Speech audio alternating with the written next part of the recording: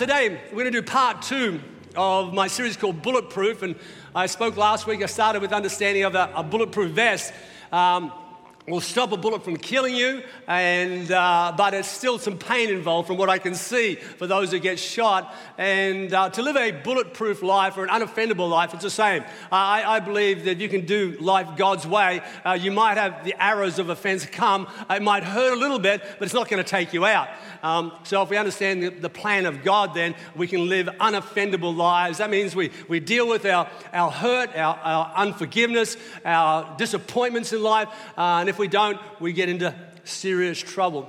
I know that offense is easily taken and predictably common. In other words, by living on the planet, you're not going to avoid getting offended, upset, disappointed by something or somebody. It's going to happen. And if you don't deal with it, it will deal with you. It's as common and as painful as falling off a fence. So therefore, we must learn how in this world that we live in, how to keep our soul in the best condition so we can bring hope and not anger to the world. We can bring love and not grief to the world. So we're going to be in the right place. Proverbs chapter 25, verse 28 says this: whoever has no rule over his own spirit is like a city broken down without walls. If you don't have control of your soul, you're like a city that has no walls. And that means a couple of things. It means you're vulnerable. You're open to attack. There's no defense mechanisms in place. You haven't got the chance of resisting the enemy that'll come on you like a prowler in the night. There's no walls up. And if our spirit and soul are not in good condition, we're like that city. You become easy to plunder from. The enemy will steal your faith, your joy, your love, your potential, and even your relationships. And resisting without walls, if you're always on that constant place of resisting without the walls of God around your life, it's easy to get discouraged, depressed, and wounded. And be assured that a predator's favorite day is when they find a wounded prey. When a lion gets up to go hunting in the morning and he walks out and sees a wounded gazelle, that's his praise God moment. That means it's easy to get. Once they're wounded, they're easy to get. Sharks have got an innate sense to smell blood at a certain distance if a fish is wounded. As a matter of fact, they're so wired that if the rhythm of the fish is going the wrong way, they know it's wounded and it attracts them to them. In other words, if you are a wounded Christian, you've now got a target on your back. And the enemy will look you up because he'd rather fight somebody who's wounded than somebody who's strong. I remember Lee and I snorkeling a number of years ago in Fiji, and I've surfed all of my life, so I've seen a number of sharks in the water. Lee had it, and this particular time we were snorkeling in Fiji. We were down looking at some coral, and then this shark came towards us this way. I didn't see it at first. I only knew it was there because Lee screamed, which is really hard to do underwater, to scream loudly. And I looked up, there was a shark. She's really worried and panicking. And I go to the surface, I said, "Hun, calm down. Don't make too many splashing noises, movements. We don't want to attract him." And there was a rock like sticking out of the water, so I backed. "Let's just sit here. He'll go away. It'll be okay." Anyway, she was there going, "I can't do this. I've got to go." And you know, sometimes in your relationship with your wife, she doesn't listen to you. I know it doesn't happen very often, but sometimes it does happen. It was one of those same moments when Lee was giving birth to our first daughter, Becky, our only daughter, Becky, and I was trying to help her through the process, and I'd been to all the prenatal classes, so I was an expert, and so I'm trying to help her breathe. Slow down, breathe in, breathe out. She's giving birth, and I still remember this day. She looks at me, points that finger up and says, "Shut up and keep up with me." I said, "Yes, ma'am." It was one of those moments. "I'm not staying here." And I said, don't. And she just dove into the water and started swimming madly towards the shore. I'm going, "No!" Anyway, she didn't listen. I had nothing I could do. So I sat back against the rocks and thought, well, I'll be safe. And she's still here. Good. So I think the shark got more of a fright of the scream than anything else. Anyway, the point being is that the enemy looks for wounded prey. And a city without walls not only is vulnerable, but is in a constant state of turmoil, confusion, and distrust. There's no rest or peace there. And that's how people become when their spirit or their soul has been damaged by the world around them. They become anxious and fearful. You're driven by emotions rather than information, driven by emotions rather than what you believe. It's like being in a really big old house by yourself. You know, if you're in a big old house and you've got a bunch of people, no one hears every noise. You don't hear anything. But when you're by yourself and it's a creaking noise and the wind's blowing through that, and bang! And just for those that are falling asleep. And you're on the edge. And that's how people with damaged souls live. They live in a state of flux and fearful, and they live by their emotions. Can I tell you that when your external world speaks louder than your belief system, you're out of control? When out here speaks louder to you than what you believe, you're out of control. Now, getting control or keeping control over our spirit and our soul and living unoffended puts us in a position of power. That's why God's so much in Scripture about unforgiveness and disappointment and how to get on as believers, because without it, we have become powerless and vulnerable. But if we find our spot and we find the God walls to put around our lives, we become not like the city without no walls, but let's have a look at what we're like. Proverbs 16, verse 32. Now we're like this. He who is slow to anger is better than the mighty, and he who rules his spirit is more powerful than he who takes a city. So all of a sudden, when you've got control over your inner world, you're now more powerful than he that takes a city. So there's an important perspective here for God wanting us to live at a level of being unoffendable and bulletproof Christians. And this is why, Jesus, I spoke about it last week. He asked Peter an incredible question. And he said, Peter, how many times should you forgive somebody? And you and I, well, we sort of know that, but you don't understand. Back in the day, pre-Jesus, their forgiveness pattern was an eye for an eye and a tooth for a tooth. That was their forgiveness pattern. That's what they believed. So there was no sense of forgiveness. So when Jesus asked Peter how many times, he is thrown. He's going, what the heck are you talking about? Somebody hurt you, you hurt them back. And anyway, he feels that Jesus was after more than that as an answer. So he pushes himself. He thinks one time, forgive somebody once. Yeah, twice maybe, 3. And he gets, all right, I've got it. I've got it. I know where you're going with this, Jesus, 7 times. And Jesus looked at him and said, you know what, Pete, you're not even close. He said, try 70 times 7. In other words, it doesn't stop. This is your way to live as I've called you to live.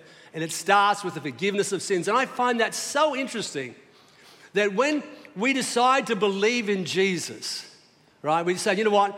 There is a God. Jesus is the Son of God, and I want to believe upon him. And the Bible says this. It says, if you believe upon Jesus, you shall be saved. Saved out of your past and into your future. But the dynamic of salvation is that when you say yes to Jesus, the first thing that he does is forgive you of your sins. It's the beginning of the healing process. The first thing he does is, I forgive you of all the things that have happened to you. I forgive you of all the things you've done wrong. The Bible says it like this, that I will forgive you of every sin, every failure, every mistake, and remember them no more. It's the platform for the beginning of healing for the human soul. And maybe here today, you couldn't honestly say, Mark, I'm a believer in Jesus. Maybe you've never made that decision, taken that step. Well, today, I want to give you an opportunity to do that. Or maybe you grew up like that and life got around you and you went down a different pathway and you left God behind, whatever. And I want to promise you today, it doesn't matter what you've done or where you've been, God is not angry, he's not mad at you. He's still waiting for you to come back. And I'd like to right now give you opportunity, right in this moment in the service, give opportunity for you to say yes to Jesus. So whatever, close their eyes, bow their heads for a moment.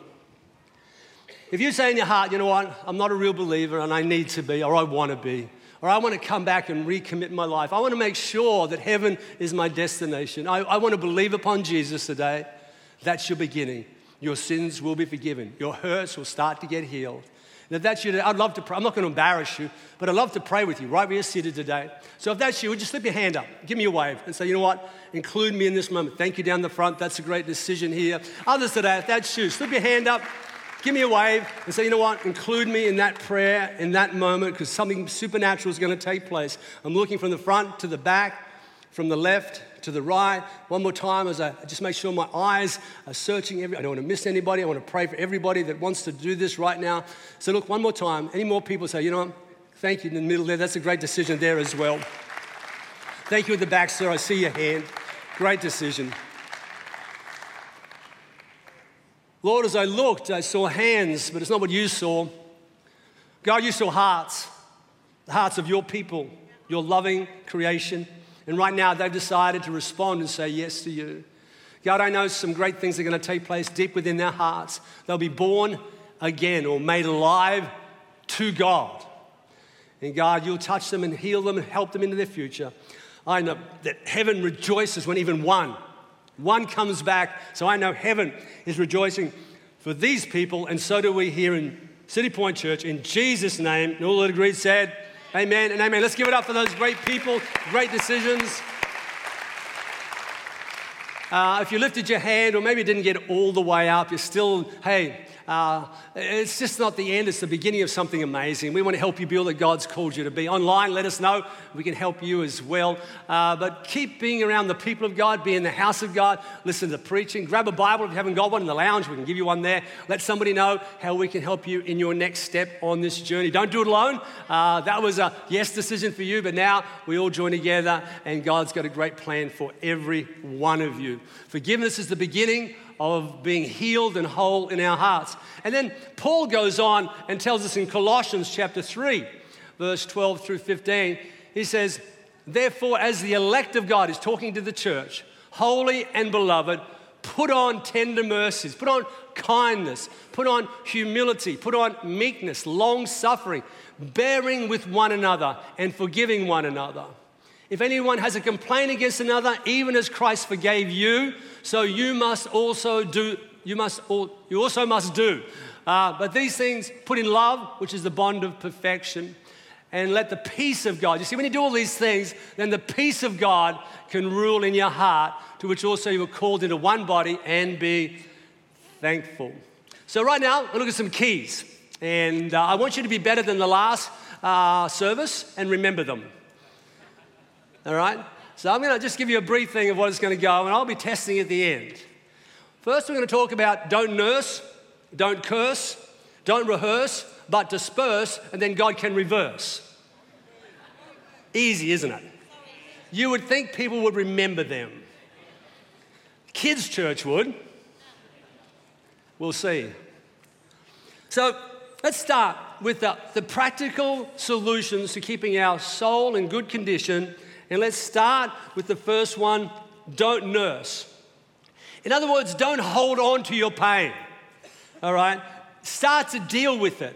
Don't keep just saying, well, it's mine, I've got to have it. You know, as Pentecostals, to some, faith is not admitting or addressing they have any problems. It's almost like if they admit they've got a problem or they admit they're in pain or sick, they've got no faith, and so they become the great pretenders.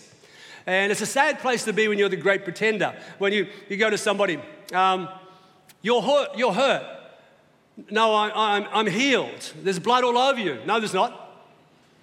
It's a sad thing when people can't see. You're sick. No, I'm not. You're in an ambulance. No, I'm not.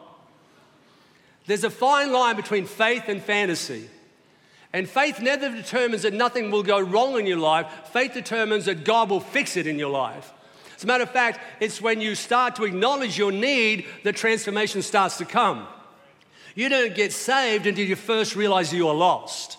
That's when you get saved. You don't reach out for help or healing unless you first say, you know what, I'm sick. So we've got to make sure we don't nurse or hold on to the pain that life has thrown at us. Otherwise, it's going to keep messing us up and keep us out of the plan that God has for us. I've seen people hold on to their story of their hurts because it became their self-image. They felt that everybody needed to know how much pain they've been through, and so always the people are feeling sorry for them and acceptance. But the trouble is, if you delve in that and keep nursing your pain, disappointment, unforgiveness, all those things, you go from fake to fragile, and now you're in a dangerous position, and the enemy is spotting people that don't get healed. Don't nurse your mess, your offense. Let Jesus heal it. The Bible says, cast your cares upon him. Don't you hold on to them, cast. The second one is don't curse. All right, don't curse. In other words, don't get angry at the pain life has thrown at you. Somebody upsets you and you're trying to be Christian and you're trying to forgive them and you're going, oh God, I forgive them, but I hope the plagues of Egypt come on generation upon generation upon generation. In Jesus' name. Don't curse or speak out your pain over people. And don't write people off or the church off or God off if something goes wrong in your life. Right? Don't curse things. Because cursing, what it does, when you curse things, it drives you into isolation. And if you do life alone, you will grow weak and you will grow weird. All right, so it's important we don't curse. I will never trust anybody again. No. You've got to make sure that we're not that person. You don't have to trust a person, but don't give up on people. God has called us to people. You will get disappointed by people. And you start blaming people. When you start cursing, it's also about, them. Can I tell you, don't blame anything. Whatever you blame, you give power to. If you blame the devil, you're saying he's more powerful than God. If you blame your past, you're saying that's more powerful than the Christ that's in you now. Whatever you blame, you give power. You're saying, I'm a victim, I'm a servant to that thing. Men, do not blame your wives. They already have enough power. You don't have to give them more. Don't blame your wives. Don't blame. Sure, somebody has let you down, but trust somebody anyway.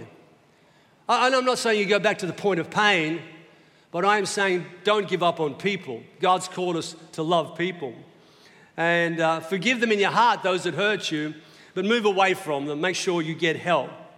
We're called to live in this world, and often it's a lot of second chances that need to happen in people's lives. And even though people let us down, you've got to still trust God and people.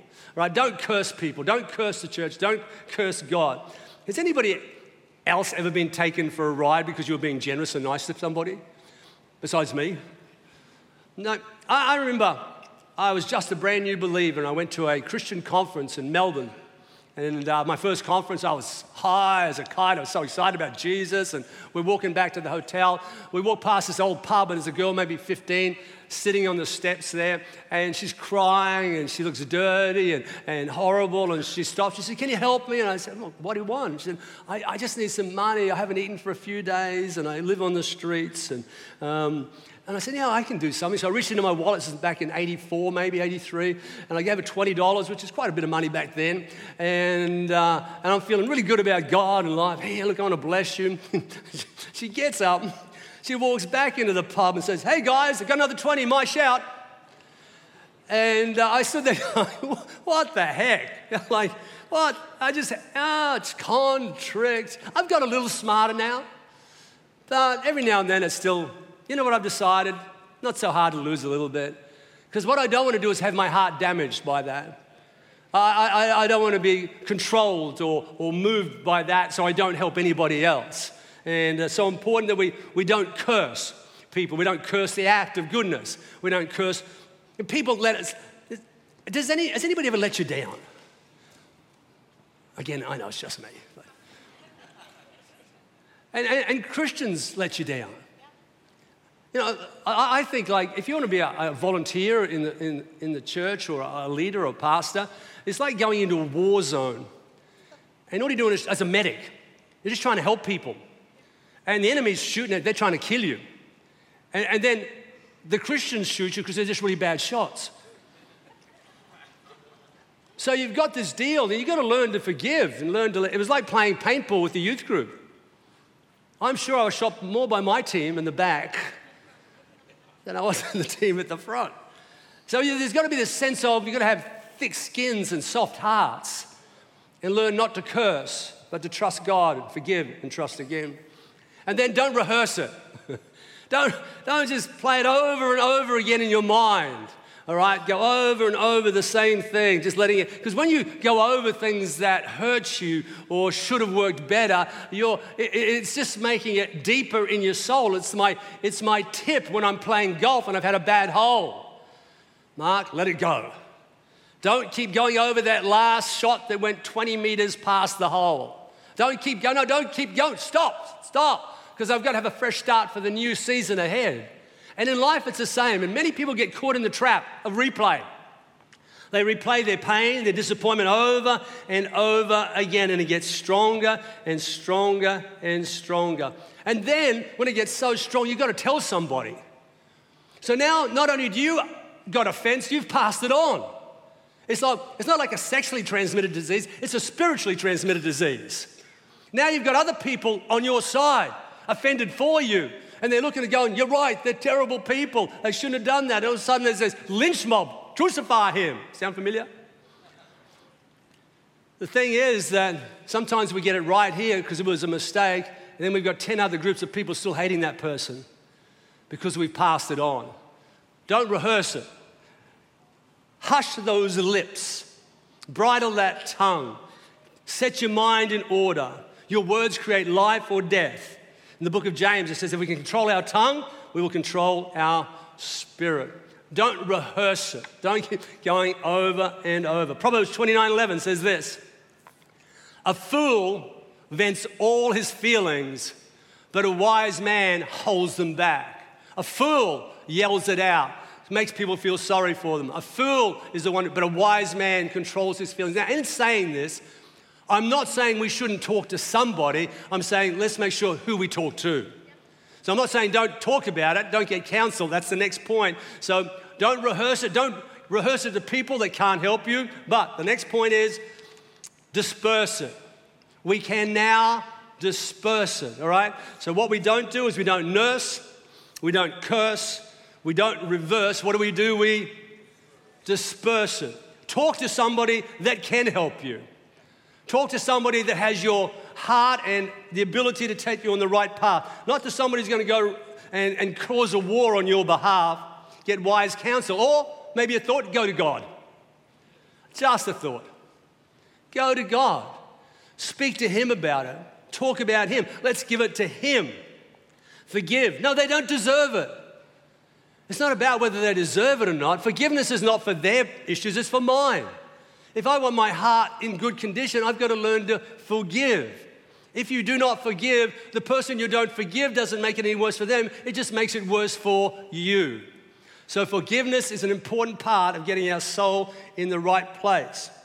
All right, forgive those. Cast your cares upon Him, for He cares for you. Go to God.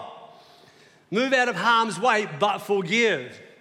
And I find a really good way to disperse it is to be others-orientated. Not just stuck on myself, that I keep that sense of I'm called to be generous and kind. Proverbs 17 verse 25 says this: the generous soul will be made rich, and the one who waters or gives him of themselves will be watered as well. There's this sense of that if you want to keep your soul in good condition, then don't stop doing good. The Bible says it's more blessed to give than to receive. Why? Because it rebuilds the walls of your soul. It keeps you from being offended.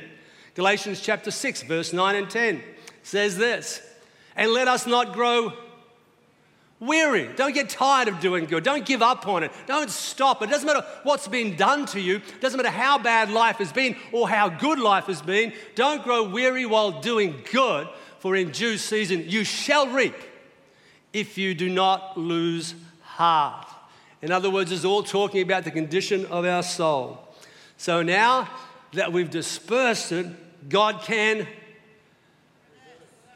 Well, you did better than the first service. I had none. It was crickets. God can reverse it. If you disperse, listen to this, God can... You know what reversing is? It's an intercept. It's when it's going really bad one way. It's like New South Wales are right down on our try line. They're about to score the winning try.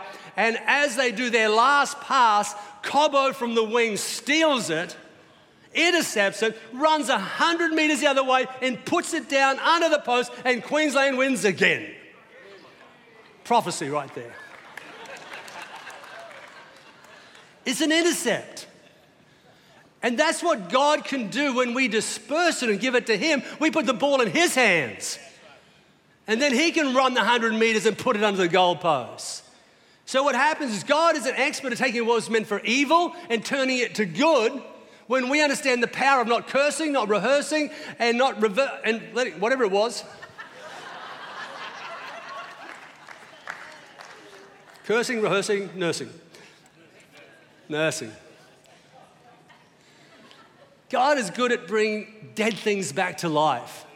Look, in Genesis chapter 50, verse 20, it says this, "But as for you, you meant evil against me." See, and that's what happened. Some people mean evil against you, but God meant it for good. You see, what was meant for evil, God turns and uses for good. He takes the sick and He makes them well. He takes the broken and makes them whole. He takes weakness and He turns it to strength. God is willing and able to reverse our situation, our heart condition, our soul, our mind. He is ready to rebuild and strengthen the walls of your spirit so we live unoffendable, bulletproof Christian lives. What we don't want to bring to the generation is pain and fear and loss. We want to bring hope and salvation and love. And the way we do that is we keep our soul in a good condition. And the most important thing I've learned is to listen to and believe what God says about me. To listen to and believe what God says about me. Can I finish with that today? Is that today, if you want to see the healing of God around your life and the strength to be able to handle the arrows of offense that come your way, know what God says about you and believe what He says.